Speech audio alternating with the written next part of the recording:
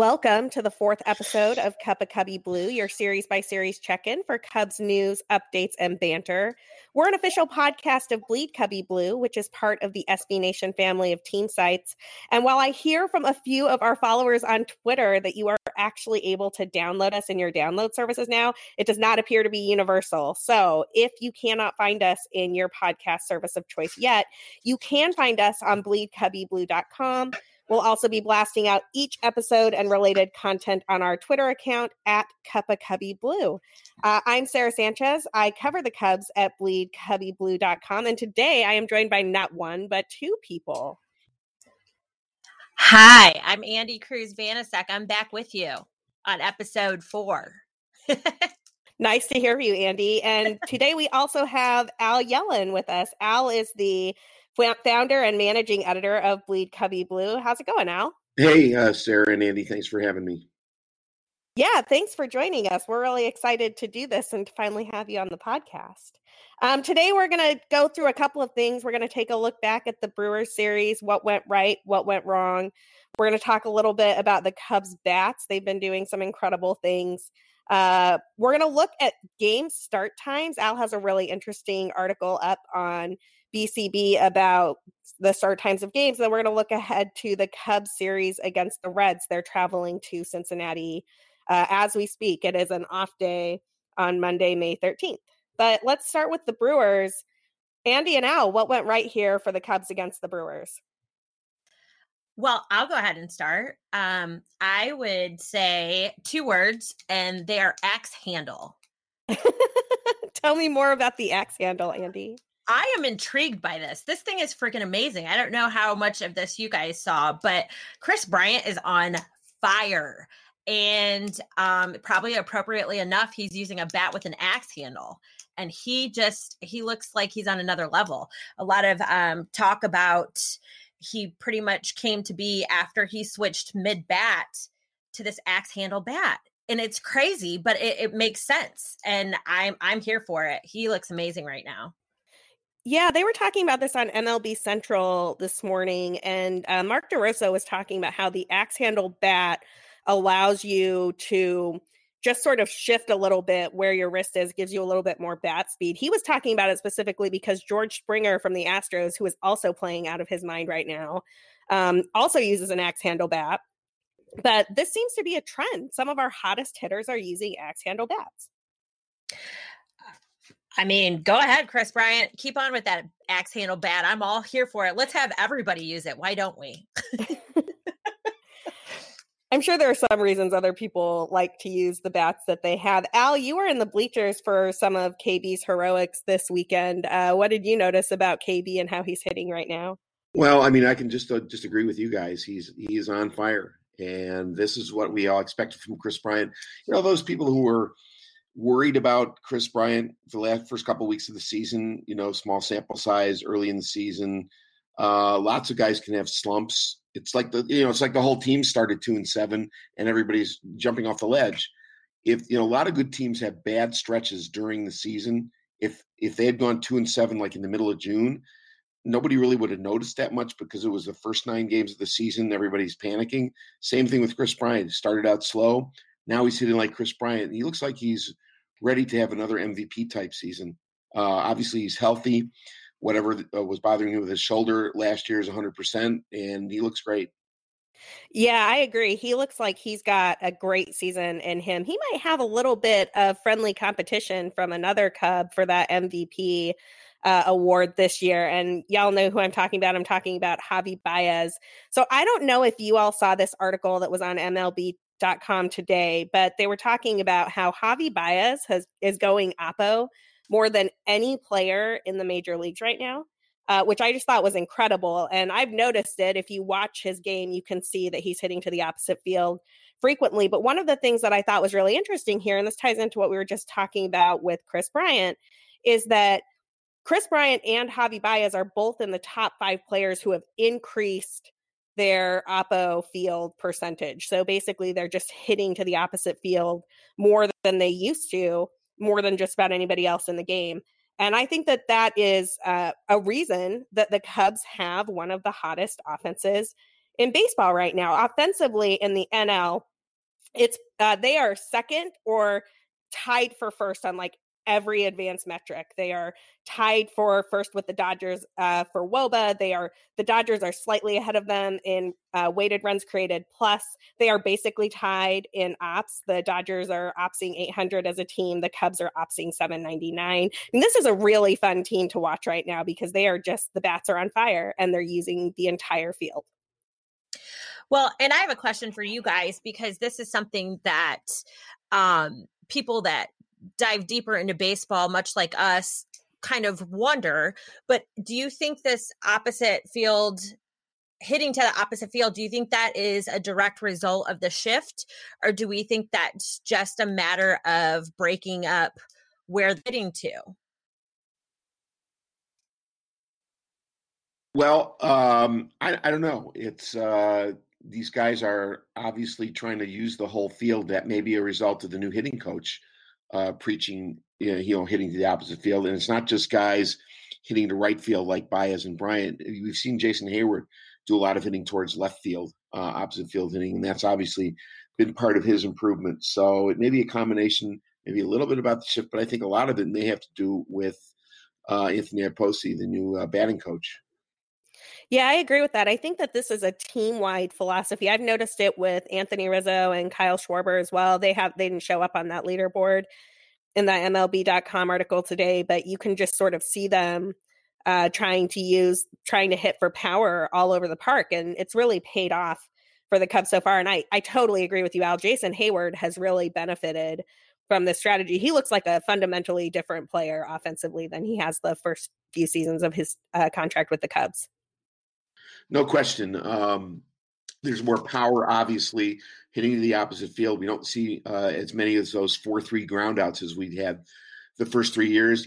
He's been in a little bit of a slump since his great start, but I think overall the numbers are up, and they're going to continue to be up. We saw a little bit of that last year when he had a couple months worth of hot hitting. I think we're going to see more of that this year. Yeah, I agree. Jason Hayward had a nice series against the Brewers. What did we all think about that? Well, I will hop on the beginning of the Jason Hayward parade because everyone knows I love Jason Hayward. But there was one extremely hard hit ball that stuck out at me that he just had Christian Yelich back on his heels and kind of like his life flashed before him. And I don't know if you guys saw this, but it was yesterday, I believe. And I think it was like 108 off the bat. It was just a rocket. And Christian Yelich was playing actually probably about a foot or two in front of the warning track, but it was directly above his head. I mean, that's how hard he hit it. And it was a laser. And that everybody was like, whoa. I mean, even the Sunday Night Baseball announcers were just like, man, he hit that on the screws. Like there was no doubt on that. And the best part about when he is having such good at bats and even like when he's hitting foul balls and everything else is the sound. Like you can just hear that he's making more solid contact and more frequently. Yeah, I agree. He also had that leadoff triple, which I thought was a pretty nice piece of hitting for Jason Hayward. All right. Go ahead, Al. One of the things that Jason Hayward is doing that he wasn't doing quite as much of the first 3 years with the Cubs, he's drawing a lot of walks. He's already drawn 20 walks. He's on pace to have his highest walk total since his rookie year in 2010. Same thing with his highest on base percentage since then. So the fact that he's being a little more selective, again, maybe attributable to the new hitting coach, may also help him have a better offensive season overall. Yeah, I think that's definitely something to watch. I know that you keep a close eye on the Cubs walks over at Bleed Cubbie Blue. And when they're walking and they're bringing those runs around to score, they're usually a much more successful team. This has been a hallmark of the team since Joe Maddon took over as manager. They are much more patient hitters. They set a team walk record in 2016, which obviously was part of the World Series championship season, why it happened. But they actually have a shot at breaking that this year. Oh, wow. That would be interesting. I'm going to have to keep an eye on that for sure.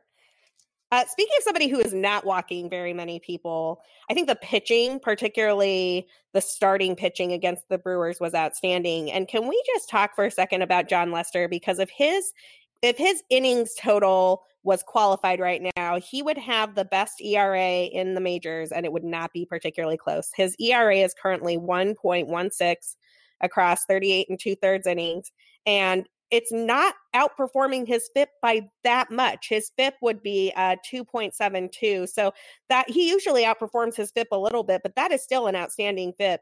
Jon Lester is pitching like an ace, like we all know he is. Again, this is Lester's best season since 2016. In fact, if he keeps this up, it'll be the best season of his career. 35 years old doesn't seem to matter to him. He keeps himself in great shape. He knows how to pitch. He knows how to work the strike zone, and he's doing it to great advantage today. His walk rate is 1.9 per 9 innings. That would equal the best walk rate of his career. He's just great. He's just been great. Andy, any thoughts on Lester or any of the other Cubs starters from the Brewers series? Well, I guess I'm clueless when it comes to this, because I really just already thought that, I don't want to say he'd be a shoo-in, but he would definitely be somebody that I would think of as a Hall of Fame type career. And watching him last night battle through the rain and the elements, and, this lineup that previous to this series was, extremely hot, and one that was picked to be pretty dominant throughout the season. And he rolled right through them. He just looked like Jon Lester of old. And I guess, and it's probably because we watch him season in and season out do what he does, but I had already thought he was going to be a Hall of Famer, and listening to the national broadcast last night, they weren't entirely convinced. So, I think we do anything even remotely special this year, and he's got to make the Hall of Fame. He has to. 2 major baseball curses that he's broken, and just to be where he's at in his career and still be so dominant, I don't know how this doesn't stick in your mind as somebody that's a Hall of Famer. Well, the Lester Hall of Fame argument is always an interesting one to me, because I think from his overall numbers, like if you just look at his WAR over his regular seasons, he's kind of a borderline case. But where he really makes the case for me is his postseason record. I've written about this. I've had the pleasure of writing about this a couple of times now when I've looked at Lester and his matchups for the postseason. But he has basically pitched an entire additional season in the postseason, and he is one of the most outstanding postseason pitchers in Major League Baseball history. He just gets it done in the postseason. And I really think that if he has another season that puts him in the top 5 in Cy Young award voting, which it looks like he's on track to do this year. Obviously, it's very early and that could change. And then he shows up again in a postseason. I would agree that would push him over the edge. Let me put a little bit of a damper on this. Not that I don't love Jon Lester, but let's look at some of the other things that Jon has done through his career. He's a 5-time All-Star. He's finished in the top 10 in Cy Young voting 4 times. He doesn't have a lot of what they call black ink. He hasn't led the league in too many things. He led the league in winning percentage in 2016, led the national win last year. Not that pitching wins mean that much anymore. He's going to wind up this year with about 2,400 strikeouts. You might get him close to 2,600 if he vests with the Cubs in 2021. You might get to 2,800 strikeouts. We're looking at maybe 220, 230 wins. Another World Series. Another World Series would probably be the biggest feather in his cap. That would be 4 World Series championships. The biggest comp I think you could make to a similar left-handed pitcher who had a lot of postseason success is Andy Pettitte. And Andy Pettitte's not in the Hall of Fame, although people have made the case for him. You could make a case for Jon Lester, but he's going to have to put up more numbers before I would say he's a slam dunk. All right. Yeah. Well, go ahead, Andy. No, I was just going to say, and that was something that they mentioned, that postseason is definitely what folks look for, and that was something that he was definitely needing to have a couple good, showings in the postseason again to be an absolute shoo-in. So that is a valid point. I'm just, I'm all in on Jon Lester right now and what he's doing. So I think it's an automatic, but again, it would be really nice if we could just go ahead and win another World Series and then, call it game over. Well, I'm going to be watching to see what John Lester does for the next couple of seasons for sure. And I really hope he can continue this start. It's great for the Cubs, obviously, but it's also great for John. And John Lester has one of those awesome stories in Major League Baseball. I don't want to lose sight of some of the other great pitching performances that we had this weekend. Both Jose Quintana and Cole Hamels get the other start. Am I right about that? Yes. And Cole Hamels, both looked pretty good too. Any thoughts about our other starters this weekend? Well, obviously Friday when Jose Quintana started, it was Jose Quintana who started Friday. He threw a decent game, and then of course the bullpen put it out of reach. Right. You weren't going to win Friday because they didn't score any runs. But I thought Quintana's start was good enough against a pretty good Brewers offense. All five, let's say 4 of the 5 starters have done a really good job recently. We can talk about Yu Darvish later if you want, but the other 4 guys have all been very, very consistent. Yeah, we are absolutely going to talk about Yu Darvish, who is going to get a start this weekend, this upcoming week against the Reds. Andy, what did you think of our other 35-year-old pitcher who's having a great season, Cole Hamels? He pitched on Saturday. Well, I remember that he pitched on Saturday because I remember thinking around inning 13, is this still the game that Cole Hamels started? I actually had to look it up because I was like, I'm uncertain if this is still the game. No, he did. He had a great game. He had a great performance. I mean, he goes out there and he pitches strikes and, I'm loving these innings where our starters are going out and pitching like 5, 6, 7 pitches and getting out of an inning. Like, to me, that is a huge win. Like, you can have a really huge offensive inning, but to see our pitchers go out there and throw that amount of pitches and get 3 outs, and especially against a lineup like the Brewers, like that to me just totally shifts the momentum in our favor going into the at bat. So I love seeing stuff like that. And Cole Hamels definitely had a few of those on Saturday, and it was awesome to watch. Yeah, Cole Hamels looked great on Saturday. Speaking of pitchers who looked great on Saturday, no longer a starter, but let's take a minute to talk about Tyler Chatwood, who really is the reason that the Cubs were able to hang around long enough to win that game. And he just looks like a new man out of the bullpen. Andy, you called this. I think I kind of did. I'm in the market now for a Chatwood jersey because I am all in on this dude. I was the first one to say last year that I did not love him. He needed to probably find a new job in his life because pitching was not it. I take it all back. He looked awesome. And you know what? I guess when you're really high on somebody, you're really high. And when you're really low, you're really low. But this guy, I'm telling you, he is the answer to our problem right now as far as a closer is concerned. I am loving what he is doing. What do you think, Al? Chatwood closer? I mean, everybody's on Tyler Chatwood's case, and reasonably so, for his terrible walk performance last year. And in spring training, he made 2 starts and didn't look good in the starts, but he made 10 relief appearances and didn't walk anybody. So, that kind of gave you an idea that maybe in short bursts you could get him to, throw strikes and get hitters out. He has issued some walks. His walk rate is still high, although it's way down from last year. And in that 4-inning stint in the 15-inning game on Saturday, he did walk 3, but he didn't give up any hits and struck out 7. So, he was throwing 95, 96, mostly throwing strikes and getting outs. And I think that out has got to be a huge confidence builder for him. Well, and not only that. Sorry. No, Andy, go ahead. No, not only that, but I was going to say that was a concern of mine as well, is, just put him in for, a typical reliever outing. But he pitched 4 innings on Saturday. Like, to me, that was huge that he was still able to do what he was doing consistently. His velocity was still really high. He was still locating. And for 4 innings, I mean, that to me, said a lot. And hopefully, we can use him if we have to in situations like that again. Yeah, I agree. His stuff just looks a lot crisper out of the bullpen. I think part of it has to do with he's not trying to hold back. He's not worrying about what's going to happen in later innings. He's throwing the ball harder out of the bullpen than he did as a starter last year. Even in Saturday's game, where he was pitching a lot of innings and basically had no idea how long that was going to need to go. I think Chatwood has really looked great. And I would be remiss if we talked about Saturday's game without talking about Wilson Contreras and that absolute blast to walk it off. Well, maybe I'm the one who can talk about the blast, because that's about as close as I'm ever going to get to a walk-off homer. It hit off my friend's hand in the next section over. Oh my God. Couple other people I know had a chance at it. A friend of mine who I know did get the ball.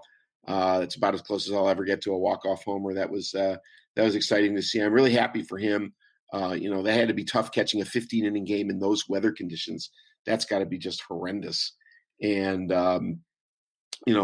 all power to Contreras. And you guys didn't even mention him as a possible MVP of the team so far, but he's got to be right up there with Bryant and Baez. Yeah, I agree with that. I mean, he is the only catcher in Major League Baseball right now with 10 home runs and an ops over 1,000. There is exactly one, Wilson Contreras. And not only did he catch 15 innings on Saturday, he came back and caught the entire game on Sunday. So I just think that he deserves a lot of credit for where this team is right now. Well, and he is just a ball of energy. Like, people don't understand the stamina and the endurance that it takes to be a catcher in Major League Baseball and the kind of shape you have to be in. And he was still just all over the place on Sunday after having caught 15 innings on Saturday. I mean, to me, he just is so much the heart of this team as far as, what keeps everybody going and, so positive. And I just love that side of him, and to always see him smiling and having a good time with his teammates. Like when he hit that walk-off, I don't know if you guys saw this or not, but the post game, he went out of his way, and, somebody was, I guess, tweeting about what he was saying to Chatwood, but he was giving Chatwood a lot of credit for that win because obviously Wilson knows Chatwood's struggles and has caught him through them. And then to catch him for 4 innings on Saturday and know what he put out there and how he was shutting people down. And, it's pretty amazing for someone to hit a walk-off and then go find their pitcher and basically give them credit for that win. Oh, totally. And I screenshotted this, and I didn't have a way to show what I was thinking at the time, but there's this great moment where Wilson kind of walks up to Chatwood and points at him like, I got you. And I did post that on Twitter, but it reminded me of last year, Chatwood's first outing out of the bullpen when he got moved to the bullpen. He had a successful outing. It wasn't great. I think he walked a guy, but it wasn't fantastic. You could tell this was like an emotional thing, right? That he had lost his job as a starter. He was pitching out of the pen now. And at the end of that game, Wilson came up and gave him the biggest hug. And it was one of my favorite Wilson moments ever. And so to see the two of them again celebrating that win on Saturday, just all the feels. Well, having said all that, and we all love Wilson Contreras, and he's done a great job, I think the team's got to get Victor Caratini back pretty soon because Taylor Davis's grand slam notwithstanding, he's really not the kind of guy who's a long-term major league backup catcher. We love Taylor Davis. He's a cool guy. He'll probably be a coach in the organization for a long time after he retires from playing baseball. But the Cubs need Victor Caratini back to give Wilson a day off, maybe once a week. I totally agree with that. And Victor Caratini was hitting the ball pretty well before he got hurt. So hopefully that'll keep their bats hot. We're going to take a quick break. On the flip side, we're going to talk about MLB scheduling, and we're going to look ahead to the Red Series. But first, a word from our sponsors. And we're back. Al, you had a really great article on BCB today talking about the scheduling of games and maybe ways the Cubs could do it differently. Do you want to tell us a little bit about that conversation? Well, basically, the Cubs moved up the starting time of 2 games already this year because of impending weather. One time they didn't quite make it; they had a rain delay. But the second time they did get the game in before some storms hit later in the evening.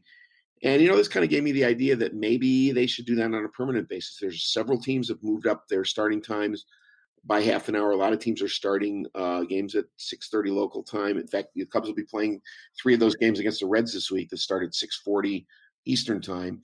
And, I understand that for a lot of people, it's difficult with traffic and work and whatever to get to the ballpark for a 6 o'clock start or a 6:30 start. Flip side of that is that with a 7 o'clock start and many 9-inning games lasting 3.5 hours, people are getting home at midnight. So, which is worse on a work or school night, having to, cut out of work early and get to a 6 o'clock start, or getting home at midnight and having to get up early for work? I think the Cubs should try an earlier start, either 6:30 or even 6:05. And based on the poll, which of course is not a scientific poll, in this article, 90% of the people said they should move it to either 6:35 or 6:05, and a full 50% says 6:05. Yeah, I am all for moving the games up a little bit. Full disclosure, I am not a season ticket holder. I do not go to every game. I probably go to 2 or 3 games a homestand, depending on what I can find on StubHub or what tickets I already have. And I work a regular 9 to 5 job in the Loop. I would be all for trying to adjust my schedule a little bit so that and I'm pretty sure I could deal with a 6:30 start time, even leaving work at my normal end time. But it makes such a difference to me to get home before 11:30 on a work night. That is a huge difference. And when games go long, even if I'm just sitting up watching on the couch so that I can write about it or talk about it the next day, I find that those games that go super late just really wreck my schedule for the entire week. Andy, what about you? Well, I wish I had the problem of talking about driving to and from games in Chicago. I wish I had that problem. My problem is driving to and from games in St. Louis. Not equally as amazing of a problem, but St. Louis did move their weekday games, as they call it, while school's in on school days. They moved their games to 6:45, and from what I understand, it's getting rave reviews. And from the games I've been to that have started at 6:45, I truly appreciate even starting earlier than 7:05.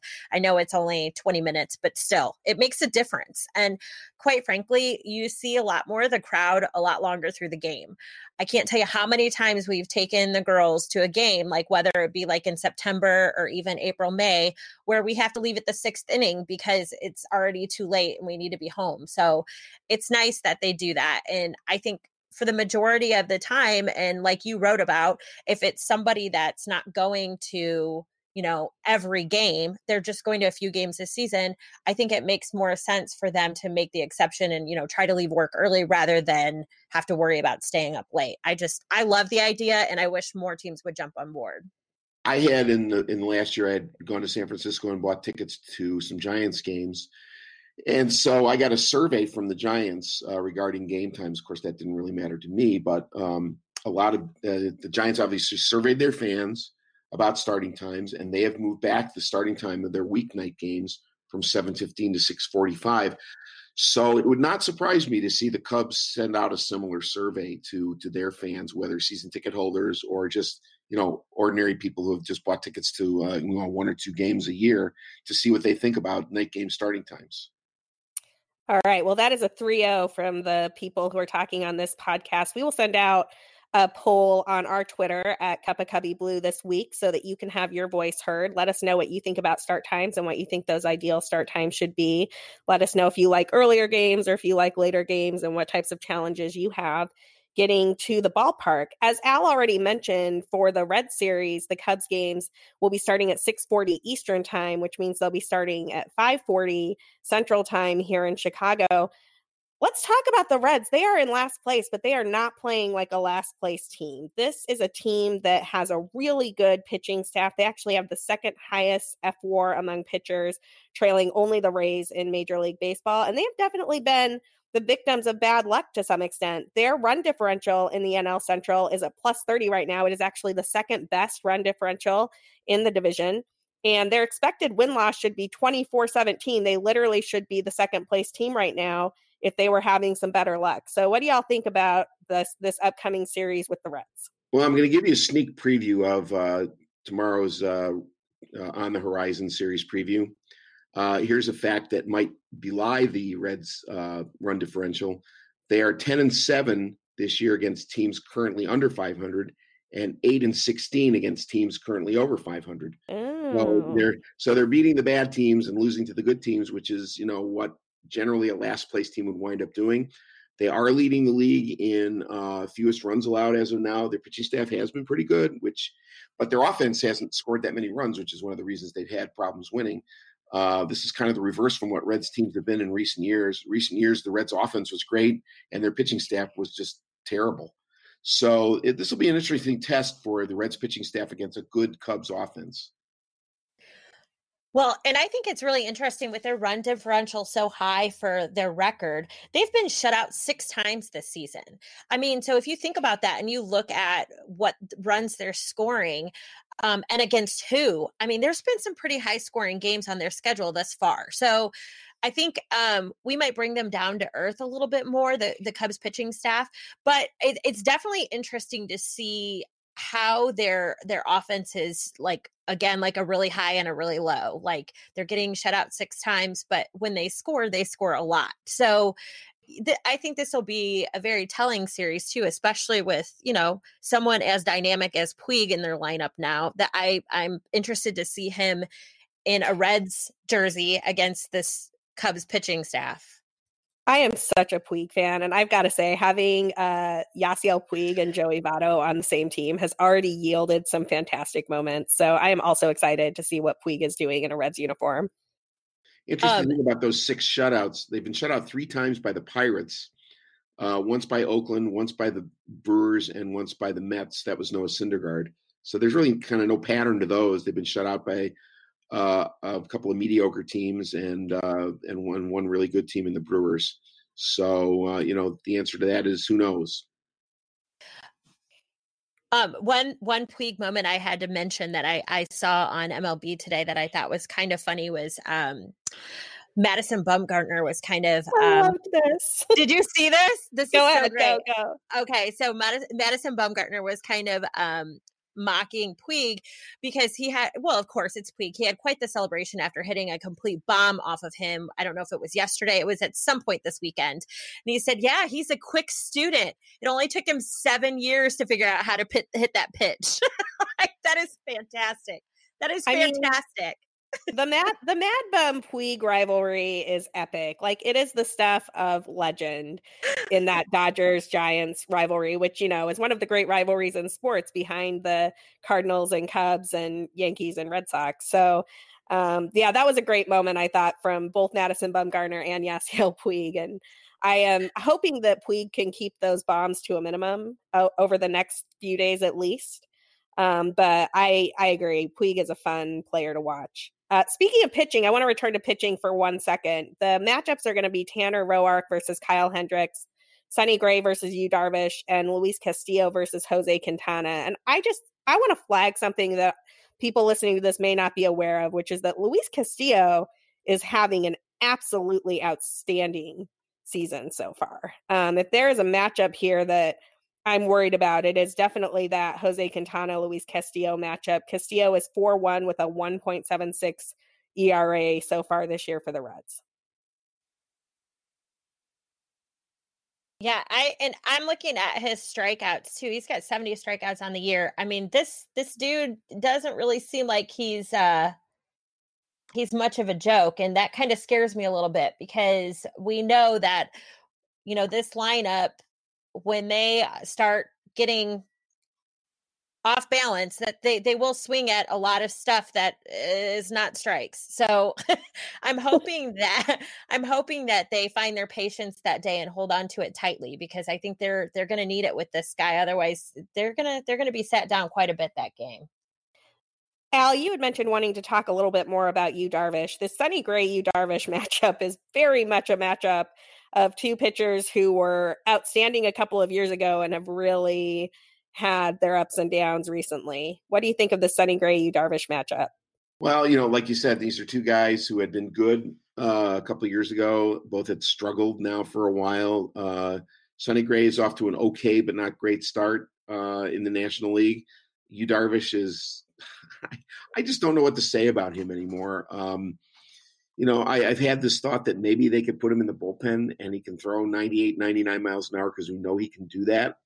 And, maybe he'd be more effective there. He just seems, and Joe Madden said this after his last start. Madden was kind of hinting that Darvish is thinking too much out there and he needs to just go out and trust his stuff and pitch. That's what, Javi Baez told that to Jose Quintana when he was struggling. He just went out and said, trust your stuff and let your defense make plays behind you. And I think that's been one of the big differences in Quintana's pitching this year is that, he doesn't try to strike everybody out. Maybe that's what Darvish needs to do. Yeah, I agree with that. The thing about Yu Darvish that is really, both maddening and really interesting to watch is that Yu Darvish is unhittable right now. absolutely unhittable. He also cannot guarantee that his stuff is going to find the strike zone. And so he's walking a lot of guys. He's striking out a lot of guys. He's got a lot of swing and miss stuff. It's just kind of maddening to watch him walk and strike out basically the same number of guys. Yeah, I'm with Al on this one. There's not really much more I can say about him. It's kind of just one of those situations now where if he's going to do it, he's got to just go out there and do it and show us folks that have plenty of doubt left for him because you just never know. It's like flip a coin. You don't know which Darvish you're getting on which day. And his swing and miss stuff, though, has just been silly. And I love that stuff. But again, like you said, we're not quite sure, where it's going to land on what day. So I'd like to see some consistency. I guess that's probably where I'm going with that. And even if that means being consistently inconsistent, cool. But at least we know what to expect. It just right now, it's you just don't know. And that's like you said, what makes us crazy because, everybody else in our starting rotation has been so legit lately that, you hate to see somebody like you, Darvish, be your weakest link. Yeah, I definitely hear that. We're running a little low on time here, so I'm just going to ask for one parting thought from each of you on what you're looking for in the Red Series. And what I'll be looking for is to see if some of these hard hit balls that Jason Hayward is mashing right now can finally drop. He's really been making some good contact and getting kind of unlucky over the past few games. I'd like to see him start to get a little bit luckier again. And I think if that happens, some good things will happen for the Cubs. What's one thing each of you are looking for with this Red Series? Great American Ballpark has always been a favorite place for Chris Bryant to hit. So I look for him to have a big series. Oh, that's right. That's where he had that 2 double, 3 home run game, right? Exactly. Good stuff. Yeah. I like pretty much like you both said, I just would like to see him stay hot. They need to beat the bad teams. That's one thing that they've had issues with the past couple of seasons, not beating the bad teams, playing down to somebody else's level. So I think they need to stay hot and just keep playing their kind of ball and, the pitching staff coming out dominant and take the series. And speaking of bad teams, the rest of the road trip, Washington Nationals, and I know you guys will talk about this on the next episode, they're just awful. I mean, they have 2 of the best starters in the game, but they're just not playing good ball, and the Cubs really should try and take advantage of that. I know. I feel really bad for Davey Martinez. I can't imagine that's going to end up well if the Nationals continue on with the type of baseball they are playing. It's been rough out in D.C., but you are right. We are going to talk about that next time. In the meantime, we're going to leave you here today to to enjoy the off day and get ready for the Cubs versus the Reds tomorrow night. Thank you, Andy and Al, for joining us. And as always, we will have a Who Was the Player of the Brewers series poll up on our Twitter. So make sure that you find that and vote on that sometime in the next 24 hours. So thank you all again. And Andy and Al, thanks for joining. Have a good one. You too. Thanks for having me.